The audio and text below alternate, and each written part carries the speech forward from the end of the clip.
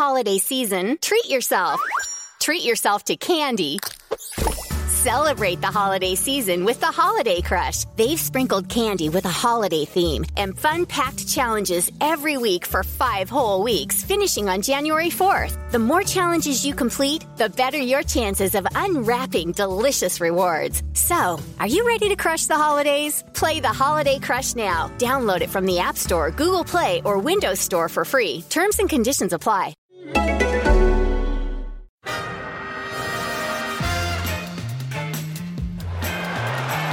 Ahí va a llegar el gol del Arsenal. Ozil. Marca Mesut Ozil.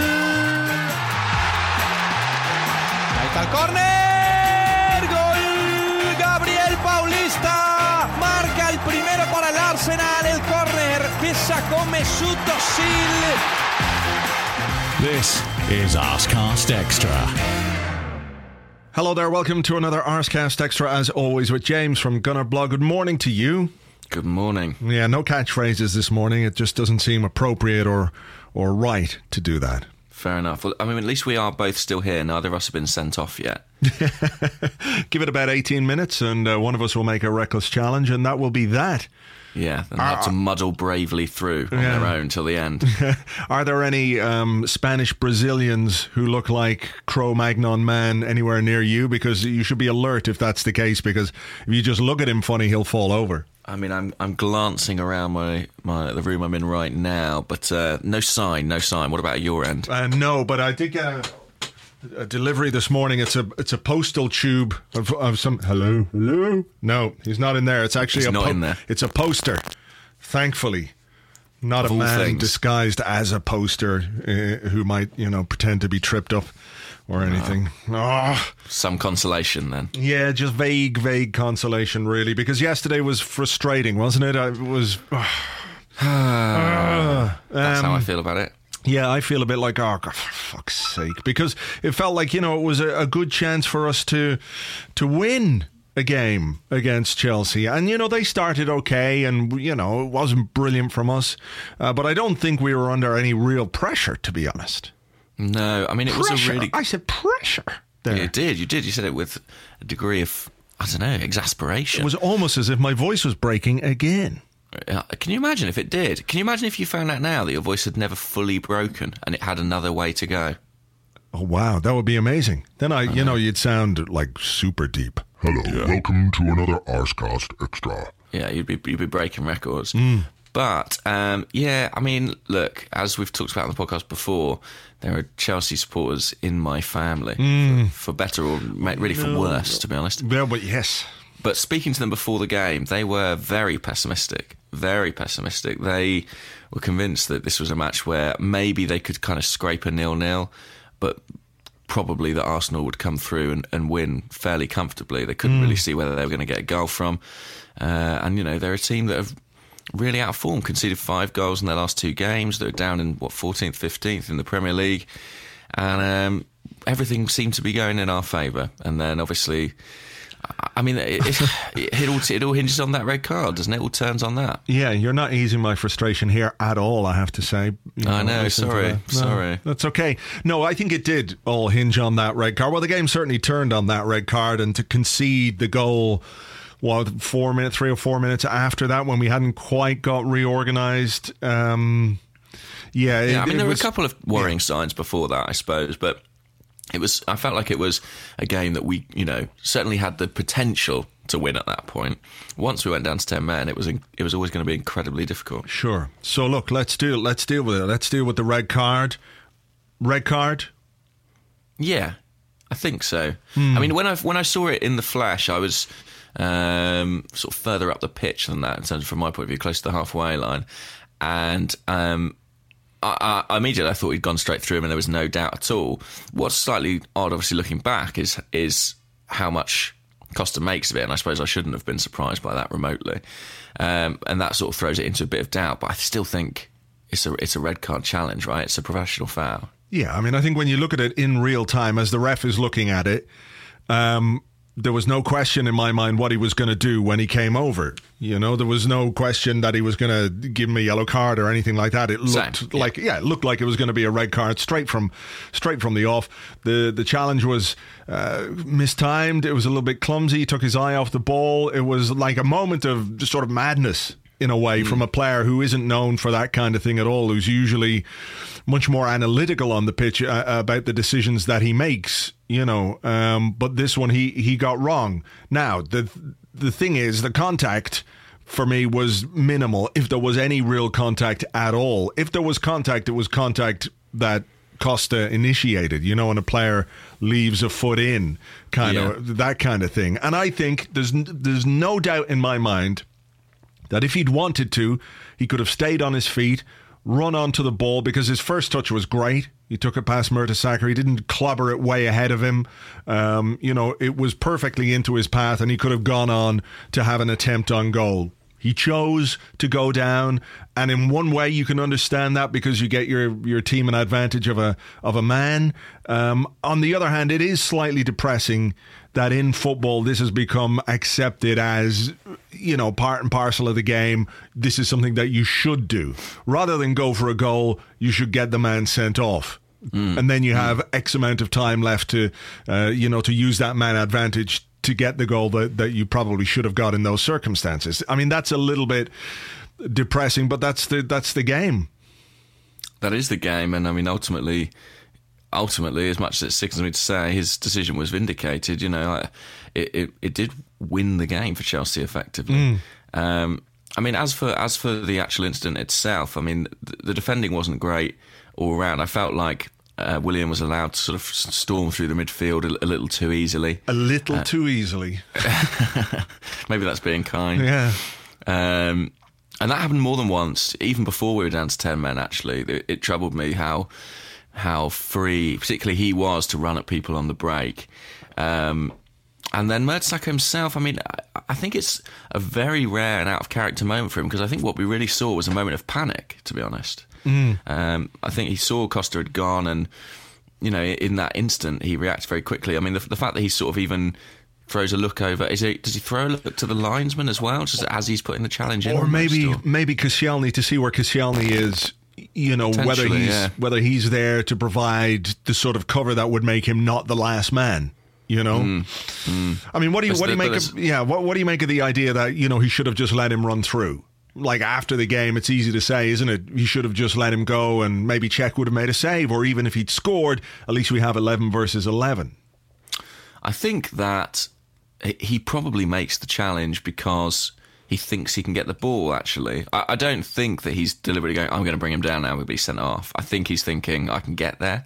And it's just a moment of misjudgment and, as I say, panic thrown into that as well.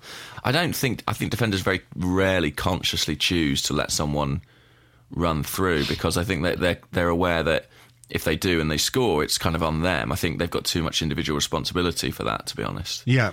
In the heat of the moment. Yeah, you have to. Yeah, I think you have to try and make the tackle. Yeah. Because nobody, if he goes on and scores, will say, as I said in the blog this morning, nobody will say, hey, well, you know, at least he didn't bring him down with a scything challenge that was mistimed and a bit clumsy, and now we have 70 minutes with 11 versus 11. You know, it doesn't quite work like that. It's like, why the fuck didn't he try and make a tackle there? Why didn't he try and stop him?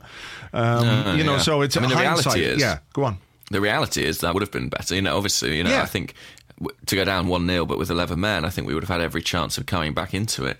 But I'm not sure anyone thinks like that, especially, as we said a couple of times now, in the heat of the moment. But it was a massive blow, I suppose, and compounded. I mean, the substitution immediately afterwards, I was really surprised by the ferocity of the reaction to that. The fans were not happy at all. Yeah. Well, just before we get on to that particular decision. Yeah, go on.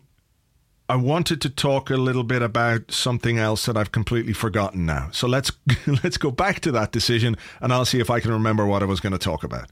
Okay. Was it Costa himself? It was something to do with Mertesacker, and the whole thing, but it might come back to me. Okay, we'll see. We'll see. So the decision then to take off Giroud. Who are you expecting to come off? Campbell. Me too. I thought he was going to take off Campbell. I was like, Campbell's going to be unlucky. I almost tweeted it saying, Joel Campbell's about to be a little bit unlucky, but he's going to be brought off. Because, it just seemed like he seemed the most expendable, I guess, of the outfield players at that point. Yeah.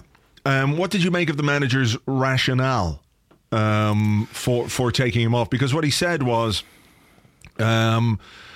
for me, it was quite a normal decision. We had to go for long distances and we needed pace to go from one goal to the other. We knew we had to drop deeper and use pace to get forward, and obviously pace is not necessarily Giroud's strong point. We also know that he picked up an ankle injury in training and was a doubt for the game. So was there, possibly a bit of caution in there, in the sense that if he'd left Giroud on and Giroud had then succumbed to that ankle problem, then we were forced into another change. So perhaps that was part of it. I mean, in the press conference itself, when he spoke about the ankle problem and the injury only when pressed, really. Like his first reaction was when he was asked if Giroud was fit. He sort of said, I think he is, yeah. I think he was keen to emphasise it was primarily a strategic choice, and he got quite angry, about that being questioned. I think he said something like, do you want to take a poll on every decision I make? The fans. It's going to be classic Arsene, really, grumpy Arsene. But it made sense to an extent. I was kind of surprised, but I also thought, well, we went through a good period of the season with Walcott as our centre forward, and it was relatively effective. It wasn't lunacy in my eyes. It wasn't a crazy choice. I think, unfortunately, much like with the Mertesacker thing, looking back in hindsight, he should have stayed on his feet. In hindsight, it was the wrong choice because Walcott didn't have a great game, and it didn't. But was it the wrong choice in the sense that as a team, we lost that game 1-0, having played for 70 minutes with 10 men, and I thought Walcott was really poor. I thought Ozil struggled to get into the game, Campbell too, but we didn't get run over. We didn't get battered by Chelsea in whatever way he set up the team, because Walcott didn't go in as centre forward. No. He stayed left. So whatever way he's sort of like a false nine-ish when Flamini wasn't up there doing that job. In general terms, we were relatively solid for the rest of the game, True. I mean, one of my concerns when I saw Giroud coming off was set pieces immediately. I was thinking, defensively, he's actually quite useful in that regard. And we lost him. We lost a lot of height there. But I didn't think it was a bad decision. I just thought it didn't play out maybe as Arsene had hoped. Do you think it would have been a different substitution had we been 1-0 down as opposed to the game being at 0-0? Maybe, yeah. And I think that obviously compounded a lot of the frustration of it, that we conceded so quickly. And then, of course, your leading scorer is off the pitch. Yeah, and you haven't really got another striker in reserve. You've got Alexis, I guess, but beyond that, to come on and change it. I mean, look, it was an odd one.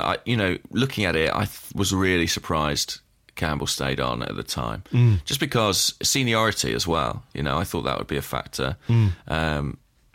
But Arsene clearly felt that he wanted to go that way, and he went that way, trying to attack with pace and speed on the counter for a lot of the first half of the season. So I don't think we should be completely surprised by it. But in terms of form, Giroud's in much better form than Walcott at the moment. Yeah, I've remembered what I was going to talk about. It was watching your video. Because obviously Mertesacker has come in for a lot of criticism. I think some of it's really been over the top. It was a bad decision and it was a bad challenge, and a player of his experience should certainly know better. But I think some of the criticism has gone over the top. They read out a stat on Sky which said, this is only his second card in 55 games, and one of those was a yellow card. So he's not a guy who's making these bad decisions week in, week out. I don't think he'd been booked this season. No, and the idea, people always say, if he's exposed for pace, then it becomes a real problem. But in general, that doesn't happen. But I thought you made a really good point in your post-match video, where you said Chelsea also have a centre-half who's got no pace whatsoever in John Terry. But what they don't do is leave him exposed the way Mertesacker was left exposed against Costa yesterday. Yeah, and it comes back to the midfield thing, I think. And the frustration that we might have there, that Willian was allowed to run through. Like, I don't think if Coquelin had been on the pitch, that situation would have been allowed to develop the way that it did. So is there not also an onus on this midfield and this issue that we have? Clearly a dysfunctional midfield area. It's not working, and that played a part in the sending off also. I think so. I mean, if you think of the pace that Arsenal had an attack with the likes of Campbell, Walcott, Oxlade-Chamberlain, I know they weren't playing directly through the middle, but you never saw them isolated against Terry, really. And if you had, there's only one winner. And I think that does come down to the work that the likes of Mikel and Matic do, protecting him. And Flamini and Ramsey, I mean, I think we've said this on here before, but I think we've been getting away with it for a little bit with those two. I don't think either of them has played particularly poorly individually. I just don't think it necessarily functions the same as effectively as something like Cazorla and Coquelin. And one of the things I noticed yesterday is I feel like the gap between them is just too big at times. Sometimes Flamini seems to be either right on the edge of his own box, sitting incredibly deep, or in the opponent's box. He doesn't operate in any of the space in between. It's bizarre. He's not a box-to-box player. He's a box and box player. Yeah, box or box. Yeah, exactly. Hell, yeah. I mean, that's true. And Ramsey, of course, as we know, what did you make of him yesterday? Because again, I did the player ratings on Arseblog, and there were a lot of people going, fucking, how could you give Ramsey 6.5? I thought, he at least really put in the effort yesterday from the start. He ran himself into the ground. Statistically, he was pretty good. He made more passes than anybody in the Arsenal team. He created that chance for Flamini before halftime, which we'll come to. His defensive work, 5 out of 7 tackles, 8 ball recoveries, some clearances, some block crosses. He committed 6 fouls. Probably that Willian one, when you look back on it, that's where he should have made a proper foul, taken a yellow card to prevent that, from developing. But I thought he was actually all right. I thought he was good. I mean, I thought he was in some respects good. I mean, what I would say about Aaron Ramsey, what I often say is I'd sort of say he was everywhere. And in football terms, that's usually a term of praise.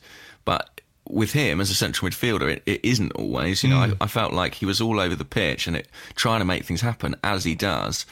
But that actually, when he's one of your two, deep midfielders, that's kind of not what you need. You need a greater sense of stability from him. So I thought that everything he did was pretty good, as you say. I'm just not sure he was necessarily doing it all in the right areas.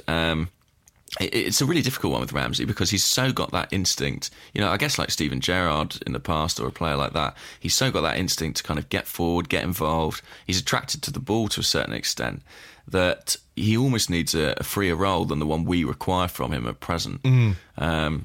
But I mean, I agree that what he actually did when he had it at his feet was more than decent. Right, so look, speaking of Ramsey then and that chance that he created just before half-time for Matthew Flamini, our false nine, fucking guy in the box.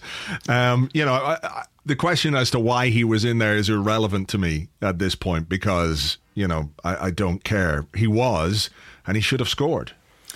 Yeah, he should have done. I mean, should he have gone with his head? I thought so, yeah. Yeah. Yeah, that was... Or, I think actually when you look at it again, he probably had more time. To bring it down. Even to bring it down. I mean, there were actually 3 occasions where the ball fell to Flamini in the penalty box, and it was kind of the worst possible player who'd want in that scenario. There was one where Campbell found him earlier than that with a little through ball, found him with the ball at his feet just around the penalty spot. Yeah. And then there was that one late on where he attempted a kind of outrageous back heel. Or well, I think in fairness to him in that one, I think that was the only thing he could do. It was a quick reaction. Where the ball was, yeah. Yeah, it was a quick reaction.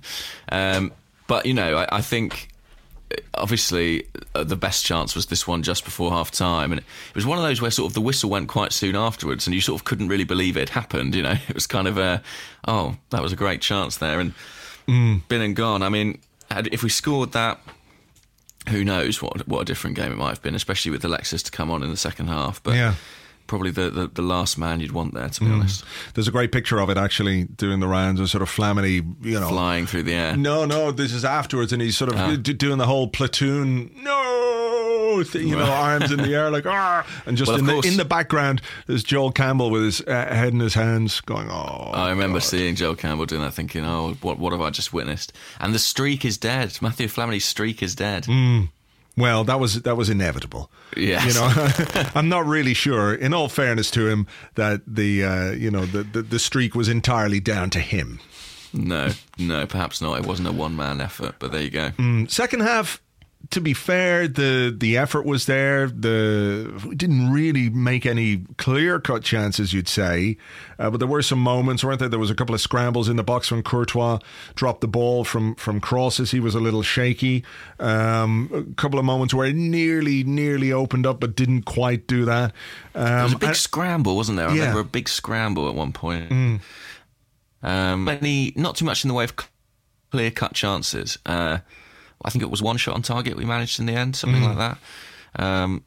But, if there's anything that Chelsea can do, I feel like they sort of went into autopilot a bit. It was a bit like we resuscitated them. They remembered who they were to an extent, and they were able to see it through, which was enormously frustrating because they had been shipping plenty of goals of late. 3 against Everton last week, 2 against West Brom the week before. But yeah, I mean, to what extent do you feel that this result is kind of related to our other results against Chelsea? Because what we were all hoping is to sort of lay a few ghosts to rest and, put that record aside. Do you think that there's a relationship between this defeat and other defeats we've suffered in the past? I don't know. I mean, look, it's hard to look at a defeat like this in isolation. I think it probably has more to do with the last number of games that we've played than previous games against Chelsea. The form in recent weeks has not been great. 2 draws away from home. We probably should have taken 4 points from 6. Instead, we took 2 points from 6, and that became 2 points from 9. So my worry would be more about the current form than our record against Chelsea, because you have these problems with certain teams, whether it's a psychological barrier or whatever the hell it might be. You have to overcome it at some point, but its relevance to the current situation is very immediate. So I don't know. I mean, look, it was different manager the last time we played them. Circumstances are sort of similar, aren't they, in the sense that we went down to 10 men with a red card that ultimately was avoidable from our point of view. The same with Gabriel's red card at Stamford Bridge. It was avoidable. Had he not made that little flick, he would have stayed on the pitch. Absolutely, so they must have been pumping Gabriel with Valiant before they put him on as well. I thought we're replacing a guy who's just been sent off with Gabriel against Costa. This isn't going to end well. Yeah, he did have a couple of little kicks at him, which I thought was great. In terms of their goal, what did you make of the defending for the goal? Do you know what? I thought it was a consequence of what happens when you have to change up the back four midway through a game. I didn't think. I mean, I guess Monreal hasn't necessarily got that excuse. I thought he wasn't great in terms of shutting down the cross, very unusual from him. But then Koscielny and Gabriel, it almost felt like a bit of miscommunication, really. Costa kind of got in between them, and maybe Gabriel's concentration not quite what it might have been, having not started the game. So, disappointing. I mean, that was not a good goal to concede, I would say. Yeah, it was frustrating because, again, like the red card, it was avoidable with better defending. I mean, they were pointing on TV afterwards, doing a lot of looking at Flamini and him running across the box, pointing and waving and doing that, and whether or not he was a distraction to the centre halves, I don't know. I mean, I don't quite know what he was doing. Sure. To be perfectly honest. Who does? Who does? But I'm not sure it played a huge role in the goal. Maybe he unsighted Koscielny a little bit. But it will mean, obviously, Gabriel comes into the team ahead of Mertesacker. Mertesacker will serve a 1-game ban. Does that immediately make us a huge amount better? A huge amount better, to have Gabriel come into the side? Yeah, I mean, look, is it a case that now, okay, look, we have to maybe give Gabriel and Koscielny a run of games? Maybe. I mean, he probably would have played anyway, wouldn't he? Because it's the FA Cup next against Sunderland. So I think he would have started that game regardless. Then where do we go from there? Is it Southampton and then Bournemouth, I think? Right. I'll just look at the fixtures. Yeah, I think it's Southampton, then Bournemouth, and then, of course, that moved Leicester game. I think maybe we do. I mean, I think you let Gabriel have his chance, and I think you try and make it meritocratic, don't you? But Arsene has a real belief in this Mertesacker and Koscielny partnership, and justifiably so. They're very much established as first choice, and I'm not sure I see him wavering from that too much based on this one incident, really. It's not even a 90-minute performance from Mertesacker that was particularly poor.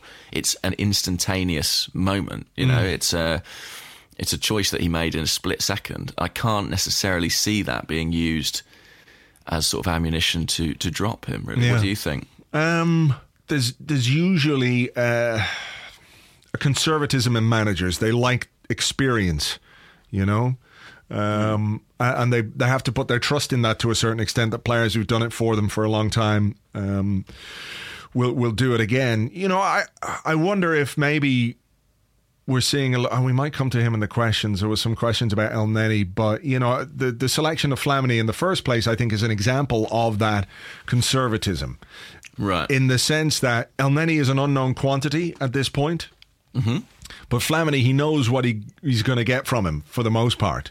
Yeah. And whether it's good enough or not, he knows. Whereas it's, I guess, difficult to put El Neni in as a starter in a game against Chelsea. I do wonder if perhaps, like, for example, if Walcott had been better yesterday, had been more of an attacking threat, he wouldn't have had to take him off for Oxlade-Chamberlain. Maybe we might have seen El Neni for Flamini there. But look, you know, it just feels like perhaps we're at a point where a few things need to change within the team, within the dynamic of the team, to sort of spark us back into life. And whether that's new partnerships or new team selections, we'll have to wait and see.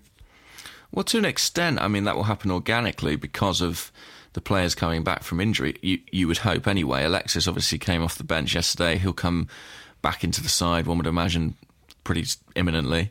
And then Coquelin, of course, back in training. And fingers crossed, no setbacks. I'm touching all the available wood around me to try and make sure that's the case. Let's hope that he comes back too. And that should change things up. I feel like this is a team that's kind of fought its way through a very tricky Christmas period without huge scope for rotation, and is maybe just slightly in need of some fresh faces and fresh legs now in order to gear up for the second half of the season. Yeah, I'd agree with that. I think we could probably touch on all the rest in the questions. There's lots of questions about yesterday and certain, you know, aspects of that and what we might do from here and what it might mean. So maybe we'll do that in part 2, yeah? Okay, good stuff. All right, okay. We're going to take a short break. We're back with your questions and everything else right after this.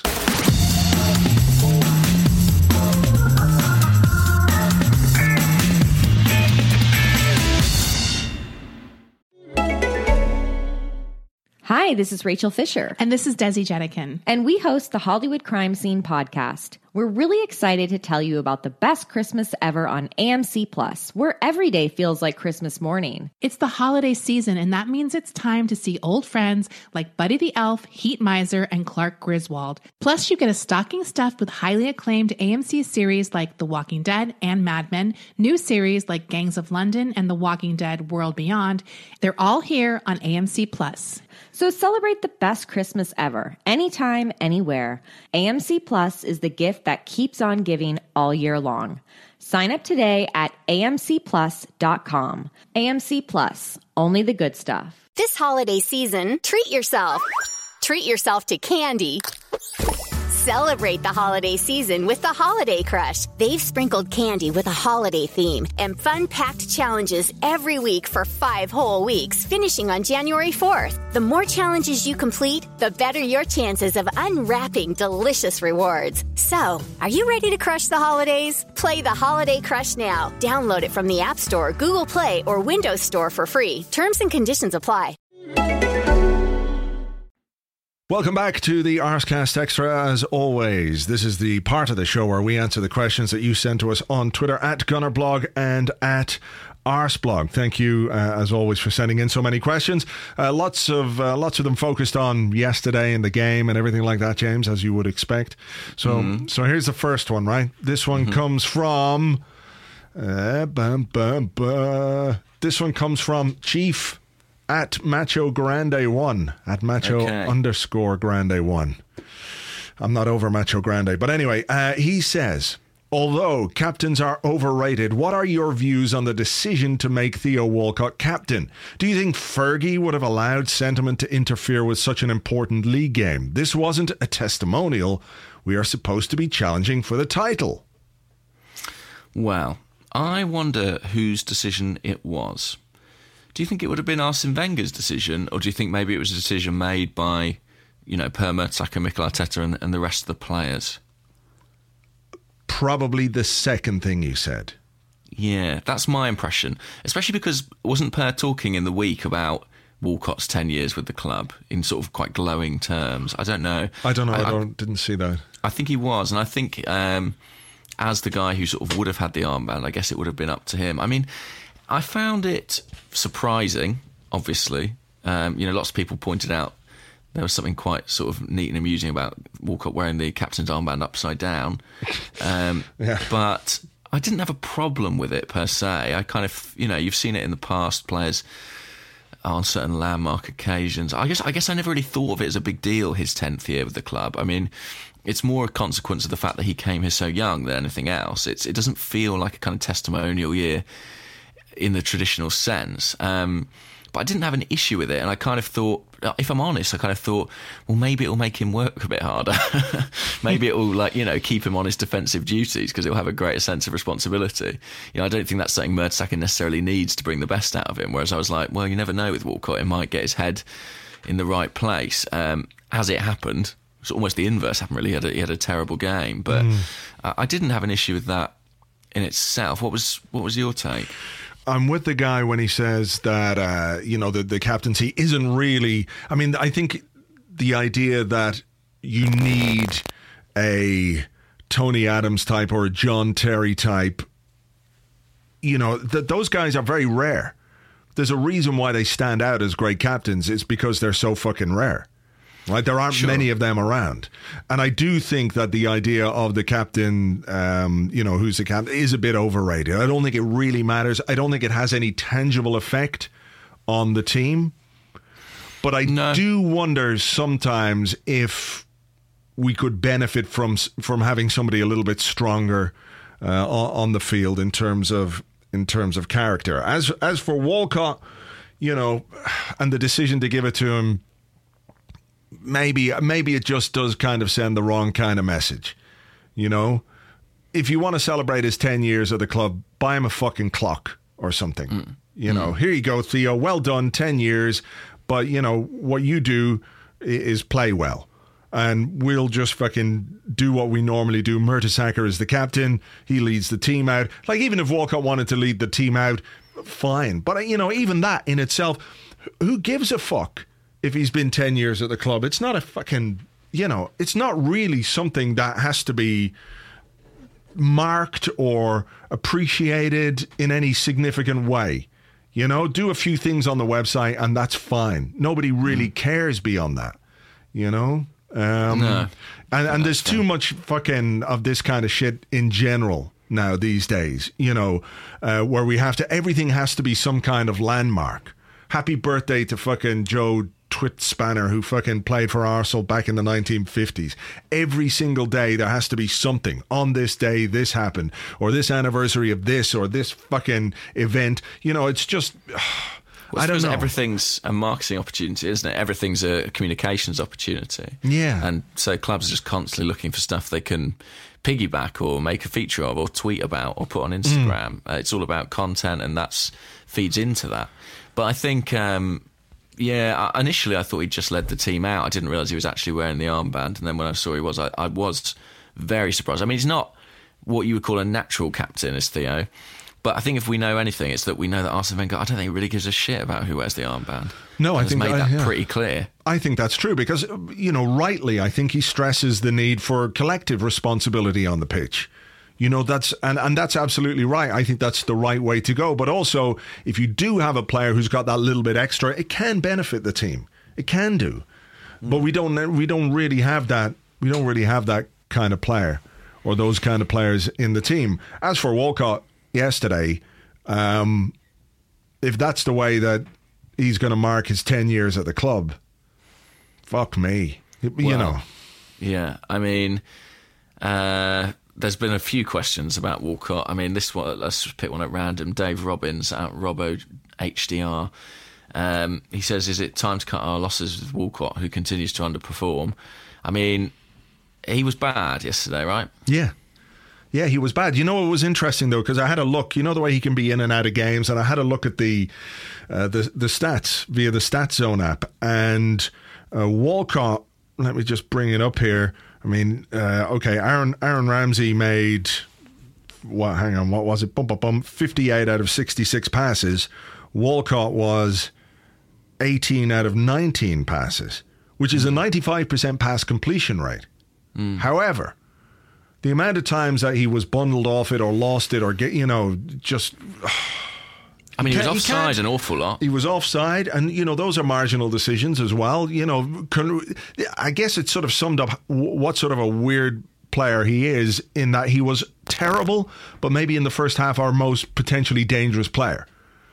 Yes, I mean, that's true. I mean, I was sat next to a colleague of mine who supports Chelsea, and he was saying he couldn't believe how often Walcott was offside, given how much quicker he was than either of the two Chelsea centre-halves. He was like, he doesn't need to take that risk. He can go forward half a yard more, and I think that's probably a fair point. But those are marginal decisions. What was more troubling was that once he got the ball, sometimes in those areas, his touch was really poor yesterday, really poor. He could barely bring it under control. It was like a flashback almost to the Walcott of 10 years ago when he arrived as a teenager with raw pace and... Yeah, not much else. Raw everything else, yeah. But, I mean, the other question, I mean, this is from Othman, who's at O2 Ajiri. He just wants to know, do you believe Arsene Wenger took Giroud out because of his injury, or was he hesitant to ruin Theo's symbolic big day as captain? Do you think there was any sentiment at all? No, not at all. I would agree with that. No way. He made the decision that he thought was right for the team based on the circumstances. Again, you have to make a decision in a moment as a manager, and it's easy to look back with hindsight and say, well, that was the wrong decision. But no, I don't think there was any sense that he was doing that for Walcott. As we said earlier, we thought it would be Campbell that came off. So yeah, and we know Arsene can be ruthless in these circumstances. You think back to the Champions League final in 2006, taking off Robert Pires after Jens Lehmann's dismissal. I think he's not a sentimental guy when it comes to these things. I mean, if you were to go back in time, you'd take Walcott off for sure and drive him off into the woods and leave him there. But... 1 goal and 1 assist in his last 14 appearances, I think it is now. It's pretty terrible, actually. And, I think there's got to be the end of him as a wide player. Whatever about him as a forward, I think it's the end of him as a wide player. As soon as Alexis gets back. Actually, here's another question. This one comes from Ozil's Flickery fan, who is at Saurabh H. Gualani. I don't know. Yeah. I don't know what I've done there. But he says, as Sanchez is back, who do you replace when he comes into the team? Is it Campbell or Walcott? I think it's Walcott. For balance. I mean, the thing is, the slightly strange thing about this little period is that Walcott's played the whole time from the left-hand side, which actually is a position he really doesn't know that well. Prior to this season, he's played there the occasional game, but it's not like a natural role for him, really. And actually... Odd as well with Campbell as a left footer who could play on the left-hand side. That is true, although Campbell predominantly, as far as I understand, when he's on his loan spells, has played predominantly from the right, so he is at least accustomed to it. But, I mean, Walcott, I think, is more useful on the right-hand side. I feel like he times his runs better there. I feel like he's got a better understanding of how to get in between the fullback and the centre-half than he does from the left. Do you think it's because the manager thinks that Monreal is better equipped to deal with Walcott's defensive flaws than Bellerin? And he's got that pace of Bellerin on the right-hand side anyway. I think there's also a positive element to that choice in that he likes a player on the right who drives in field because it creates space on the overlap for Bellerin. Yeah. Hence using Aaron Ramsey there so effectively for so long. And I think he likes doing that with Campbell. We've seen him do it with Wilshere as well last season. Yeah. But so I think I would drop Walcott. Yeah, I think I would drop Walcott and I'd put him in a position where he's rotating or competing again with Olivier Giroud because that's where we've seen his best performances in the last year or so. I thought we had seen the end of him as a wide player, to be honest. It's only injuries, I think, that have created the chances, and the poor form of Alex Oxlade-Chamberlain, because I actually think Arsenal would probably have gone with Oxlade-Chamberlain over Walcott in those areas if Oxlade-Chamberlain was performing anywhere like we would expect. Yeah, fair point. Okay, let's have another one. Let me have a little look. Okay, this is from, we touched on this before, but Asim Modi, who's at AH Modi, says, is it possible to feel good about our non-collapse and overall enterprising and disciplined play post the red card? I think if you are seeking any positives from that game, then that's it. Sure. It could have been a lot worse. I mean, we've seen it in the past where teams have turned the screw. You think back to the game against Chelsea at Stamford Bridge when Alex Oxlade-Chamberlain was sent off fairly early in the game as well, wasn't it? It was Kieran Gibbs who was sent off. I went all Andre Mariner there. But yeah, we had a red card early in that game as well, and that turned out to be an absolute hiding.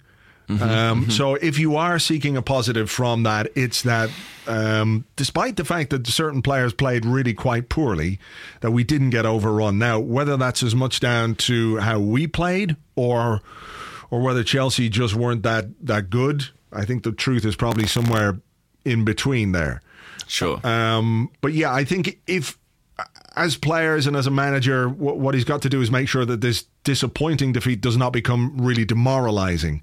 So he's got to find some kind of positives or some silver lining from it. And to me, that's probably the only silver lining, is that we weren't overrun with 10 men. We did play reasonably well. We did create one absolutely gilt-edged chance to score a goal and to equalise. Which again would have changed the complexion of the game if that had gone in. So yeah, on the day on which there were very few positives, that is the only real positive you can take.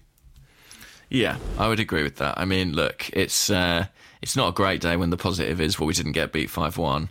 But there were some encouraging signs, and I know that some fans watching yesterday were actually felt there were as many reasons. As many, what's the one I'm looking for? As much evidence in our performance that we can go on and challenge still for the league as evidence that we can't.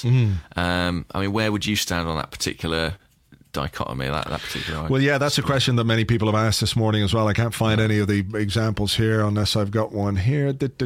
No, I don't really have one specifically about that. But what it means for our title challenge... Look, we're 3 points off the top. There's loads of games still to play. We've been getting reasonable results with a short squad, and we've got players coming back. So there are reasons, I guess, to still feel like I don't think what happened yesterday against Chelsea was a hammer blow. That didn't kill our title chance in any way. No. But what you would say is that right at this moment in time, we are not playing like a team that looks like it's going to go on and win the title. Hence the need earlier, as we spoke about, for something to spark the team back into life, for certain things to change, for dynamics within the team to change, to find the right kind of partnerships. I don't think you can function as a defensive unit without a functioning midfield, and you can't function as an attacking unit without a functioning midfield either. And I think that is the crux of our problem, is to make midfield work properly again. Because if we don't do that, we're gonna concede goals. We're gonna find ourselves under pressure the way we did yesterday, and we're gonna find it very difficult. And I'm not just talking about the centre of midfield here. I'm talking about wide players. I'm talking about Walcott not being able to contribute from an attacking point of view. Joel Campbell not being able to contribute from an attacking point of view yesterday. That whole thing has got to come together in order for this team to go again. So I don't think we're out of it. But I think you've got to be a little bit worried at this moment in time that the last few results haven't been great. We've got some very difficult fixtures coming up. There's FA Cup, there's Champions League, there's away games at Tottenham, away game at Old Trafford. There's some very difficult games on the horizon. So we've got to find a spark to get us back into it, but we're not out of it. That would be my thinking. No, by no means. And I think you're absolutely right about the midfield. And when you look at 2015 and what a strong calendar year we had, I think so much of that is related to that midfield shape that we found, which was Cazorla and Coquelin with Aaron Ramsey on the right-hand side, and it was unconventional and it was imperfect at times, but it did work. And we haven't rediscovered that balance since losing those two players from the middle of the park. And it won't be easy, and it might just take a degree of experimentation, but I think we're in a position now where we might as well experiment, because what we have isn't really working. And people will point to results and say we haven't suffered that many defeats, but I think we ought to have accumulated more points than we have over the last month or so. Yeah. And that's the slight worry, I guess. If you talk about the title hopes, I think our fixture list doesn't get massively easier. We've got some difficult away trips on the horizon, some difficult home games. I mean, Leicester visits soon. And I think, we had a slight chance to capitalise, which we have slightly squandered. And looking at the league table now, 2 points behind us are Tottenham. What looked like a 3-horse race may become a 4-horse race. As mad as that might be to say, I'm sure they'll find a way to screw it up. Fingers crossed. But I felt like we had the momentum heading into the new year, and it no longer necessarily feels that way. I don't really feel like anyone's got it, if I'm honest. Well, that's true. I mean, people talk all the time about how it's a crazy season, and we're obviously part of that. We're not immune to the madness of this season. We're playing our part in what is clearly fucking just crazy Premier League campaign. It is hijinks. So it is hijinks. Okay, here's one from Dan Maisie at Dan Maisie. I don't know if he's like a mazy runner or if he's imagine if he was a maze construction expert. Wow, what a job. It actually says acoustic singer-songwriter from LA. But there you go. Maybe as a sideline, maybe as a spare time, he designs. We're all singer-songwriters, aren't we? Oh, absolutely, yeah. I think he's still bringing the bacon home by doing a bit of mazing every now and again. Anyway, he wants to know: does the fact that we've not seen El Neni make you concerned as to what Arsene has seen in training? Well, look, the fixture list has conspired against El Neni to an extent. First of all, I think the plan was originally, I think they wanted to get him in January 1st. I think they wanted to get him in as soon as humanly possible. I mean, that sort of goes without saying, but I think they thought they would. I think they thought he would be here for the FA Cup third round. There were a couple of issues, I think, with this whole Egypt dropping out of the top 50 malarkey and a couple of work permit things to iron out that slowed the deal down. I don't think it was anything to do with Basel. And then it was kind of like, well, can you throw him in at Stoke? I mean, for all their transformation, it's still an intimidating fixture for a player who's never played in English football. Made me think a little bit of Robert Pires watching his first Arsenal game away at Sunderland. Arsenal just putting him on the bench and saying, have a look at this. This is what you're in for. I know they're very different players, and then Chelsea, an opponent who traditionally give us an awful lot of trouble, a very high-profile match. Can you chuck him in from the start? And I think that will have played on Arsene's mind. I guess a little bit of me would rather that we'd signed a player who was so definitively better than our current crop of options that he had to start. But that's probably impossible. And that's not what we've got, I don't think. I think we've got a guy who is going to be a handy squad player but may take some time to settle. And I also think in Arsene's mind, this is another point to this, is that Coquelin's back much sooner than anyone anticipated. And I almost wonder if he feels, is it worth putting the team in a process of evolution with El Neni in the middle when I'm about to bring Coquelin back in anyway? Yeah. Should I just stick with Flamini, which I know what it is, and not disrupt the unit that's in place until Coquelin comes back? And I think that probably factored in too. So I don't think we can necessarily believe it's anything to do with what he's seen in training. I think it's just an unfortunate consequence of timing. What about you? I think that's probably right, yeah. Conservatism, as we spoke about earlier, just better the devil you know to a certain extent in terms of Flamini. And if, he's seen him in training, if he doesn't necessarily see him as that holding midfield player, but more of a sort of an all-round midfielder, would he play him ahead of Flamini? I think maybe yesterday he would have put him on for Flamini if he hadn't had to make the Oxlade-Chamberlain for Walcott substitution. I think we might have seen him. We should definitely see him this weekend in the FA Cup against Burnley. That strikes me as a very good way of giving him his debut and seeing what he's about. So it'll be interesting to see where he plays him there. It will, especially because he may have the opportunity to bring Coquelin back as well, give him a few minutes. So yeah. I don't. If he does that, then I don't think we'll see on any in a holding role, will it? We'll see him more replicating the kind of Aaron Ramsey job. Yeah. So look, it's way too early to make any assumptions on that player simply because we haven't seen him. So we've got to see him. I don't think you can read too much into the fact he hasn't played yet. It's circumstantial more than anything to do with his quality, I'd say. Yeah, I would agree with that. And I mean, the one thing I would say is, I don't know if he will get a run in the side now. If these players do come back to fitness, he may find himself biding his time somewhat, a little like Gabriel had to last season. Here's a question for you from Johnny Bowden at Johnny_B_AFC. And he asks, how much will subbing Giroud affect his confidence now, as he is such a confidence player? I don't think it will. I think it'll affect it less than a bad miss, for example. Yeah. Less than a high-profile miss. Because effectively he didn't really do anything wrong. No, he didn't. I mean, there was a question here which we can answer in the second part of this. It comes from Mikey Mike 2711, who said, "Am I alone in thinking Giroud's reaction to being subbed said more about him than the decision?" And I said, "Well, what do you mean by that?"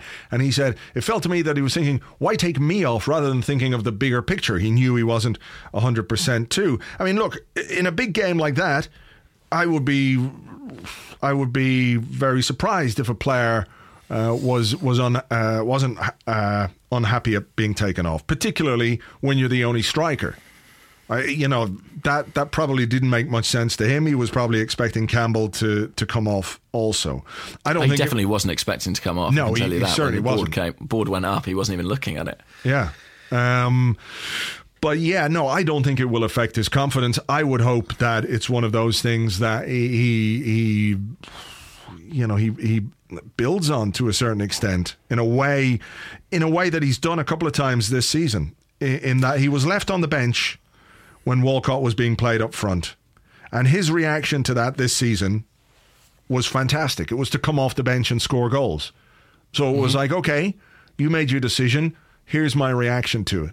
And I would hope that we will see a similar reaction from him in his next game or the next time he plays, to sort of highlight to the manager, okay, well, look, that's your decision. You made it. And the way that I respond is with my feet. And I hope that's what will happen. And I think the greatest danger with Giroud is actually complacency, is when he's in the team very comfortably. But what we do see is that when there is a bit of a setback, as you say, he responds superbly. Think of last season, the acquisition of Danny Welbeck. He was starting through the middle. Giroud was out with a broken leg. And there were question marks then about his ability to regain his place in the side. And he absolutely stormed back into the team with a brilliant run of goals. Yeah. So fingers crossed this lights another fire under him. Because I feel that if there is a psychological fragility to him, it's that he needs that. It's that he needs a bit of stick as much as a bit of carrot. And sometimes, that can be what it takes to get him going. Yeah. And I don't think his confidence will be too dented. I mean, the fact that all the fans were clearly, outraged at the decision is effectively validation for him. Yeah, absolutely. So if he feels like he's got a point to prove and that manifests itself in his next performance, then, I think that's more likely the reaction we're going to see than him being in any way demoralised or anything like that. Absolutely. Steve Pitcher wants to know, he's at SA Pitcher, do you think we should sacrifice the FA Cup this year and focus on the league? Play the kids. Which kids? There are so few around, I feel, at the moment. That's it. I feel like so many are out on loan. I mean, you'd be going really deep into the sort of academy structure in order to get a team out there. Pick a team this weekend for the FA Cup game. What would I pick? Yeah. Okay. I suppose... No, what do you think the manager might pick as well? Fine. I think this is what the manager will pick. Okay. I think he'll pick David Ospina. Yeah. If he's fit to play, which I assume he is. I think he'll pick Koscielny and Gabriel at centre-half. Mm-hmm. I think he'll pick Kieran Gibbs. Yeah. I think he will pick... I'm not sure if he'll pick Callum Chambers. He doesn't like picking Callum Chambers at right back, does he? He hasn't done it for a long time. He's got to do something, though, because he doesn't have... He's not going to play Debussy because Debussy is fucking off. He's just played Bellerin a lot, hasn't he? He's got to give Bellerin a rest, I think. Right, well then it's got to be Chambers, hasn't it? I suspect.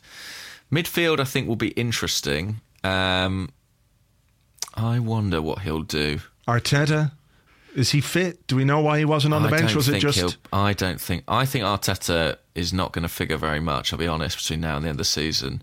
I think El Neni will start. Yeah. And I think he might start alongside Aaron Ramsey, actually. Mm-hmm. Do you think he'll bring Coquelin back? I think Coquelin might be on the bench and might play half an hour or something like that. I'm not sure he would risk putting him straight into the lineup. The one I can't figure out is Alexis. Do you throw him straight back into the starting lineup? Does he need that football, or are you cautious with him? Yeah. What would your instinct be on Alexis? I think he might start him and then look to get a lead and bring him off. I think he might start him just to give him the minutes. I think he'll start Giroud because obviously he'll have had a bit of a rest having been subbed so early. Yeah. Then he'll start Alexis. Then he'll start... Oxlade-Chamberlain. Yeah, Oxlade-Chamberlain. I mean, Oxlade-Chamberlain could either play from the right, or he could play... it depends on if you think Ozil will start effectively. No. You think he won't? No, I don't think he will. So then that means you could play Oxlade-Chamberlain and Campbell. You could play Oxlade-Chamberlain and Ramsey in a 4-3-3 as he did at Stoke. Yeah. And play Campbell from the right-hand side. I'll go with that. So I'll go with El Neni, Ramsey and Oxlade-Chamberlain in the middle. So it's not like playing the kids, but there's certainly scope for more rotation than there has been in recent weeks. I mean, you've got options like you don't have to play Campbell. You could play Iwobi if you want to give Iwobi another game. He did well, didn't he? On his first start not too long ago. And then who else have you got? You've got the Jeff, of course. Did you see the Jeff's goal the other day for the kids? Yeah. It was a beautiful skill. If you haven't seen it. Yeah, beautiful skill. Not much of a finish, but not much of goalkeeping. No, it was all a bit Mignolet, the goalkeeping. It was a bit Mignolet. I mean, does that sound about right to you, or do you think? Yeah, I think that'll be it. I wouldn't be surprised to see Coquelin start. Right. He's in full training. He's tearing around. He's making tackles. The next step is get him back in there. If he's in full contact training, he's probably fit enough to play. I mean, you could go with a sort of Coquelin and El Neni as the deeper, and then release Ramsey a bit further forward, Oxlade-Chamberlain from the right. That might be nice as well. You've got options, and I think, the other temptation is, do you go Coquelin and Ramsey now and see if you can make that work from now? If that's what you're going to try and make work for the next month or so, do you start bedding that in? Yeah, I do wonder, because we do play Tuesday night, isn't it, though? We've got a FA Cup game on Saturday, and then it's Tuesday night, so I think he's got to be a little bit cautious. He's not going to be able to test those partnerships out, because he's not going to play Coquelin, for example, in the FA Cup and then play him on Tuesday. That would be, way too much. True. Which is why I also think he might give Ramsey a bit of a rest on Saturday. So, and hopefully, if Alexis does start, he sort of gets a few early goals and then can come off. Yeah. So is that about that in terms of? I think that's about that, really. I've got one more question here. Go on then. I do. This one comes. Where is it? Okay, here it is. It comes from Martin Mannion, who's at Natalia's dad, who says, who'd win in a fight between a bowl of cornflakes and a stepladder? Because those are the only questions you read out. I mean, we do like those. We do, but they're not the only ones. What was it, a bowl of cornflakes? Who'd win between a fight between a bowl of cornflakes and a stepladder? I mean, you know how I feel about cornflakes. Yeah. Can't stand them. I do, but look, I don't think we should treat this question in any way seriously at all. Fine. I think the other ones, at least there's scope for, they're grounded in some measure of reality. Whereas this one, like, why would a bowl of cornflakes fight a stepladder? It just doesn't make any sense. They're good friends. Famously. Yeah. It would never happen, mate. Yeah, never would. I think that's about that. Oh, should I do my plug? Oh, yes, please do. Yes, plug away. So, if you are in London, in my other life, I perform comedy, and I'm doing it this week at the Soho Theatre every night from Monday to Saturday at 7:15pm. Show's called Beasts live DVD. It's very stupid, very silly. If you want to see stuff like a bowl of cornflakes fighting against a stepladder, it's that kind of show, really. If you don't want to see it, definitely don't come. That guy who tweeted that, he sounds a bit annoyed. He shouldn't come. No. But the rest of you, very welcome. Very welcome. Come on Soho down. Theatre. Soho Theatre. And how much are the tickets? I think they're priced from £10, just 10 of your English pounds. That is a bargain. At It is a twice bargain. the price, that would be a bargain. There you go. A There you whole go. nice- In Soho, of all places, you can't get anything for a tenner in Soho. Believe me, I've asked on many street corners. So yeah, come along if you fancy it. It'll be a laugh. Okay, do that. Go see Beasts at Soho Theatre. That would be good. And forget about the football for a bit. Yeah. FA Cup's coming. That always cheers us up. We always win that one. Yeah, It'll exactly. be fine. Yeah. All right. We Well, never lose in that. I'm keeping that there now just for next week, next Monday's examination of the Burnley defeat. We will be here, of course, on Monday to talk about what's happening or what has happened in the FA Cup. I'll be here on Friday with an Arsecast regular looking ahead to that game. Until then, take it easy. Bye-bye.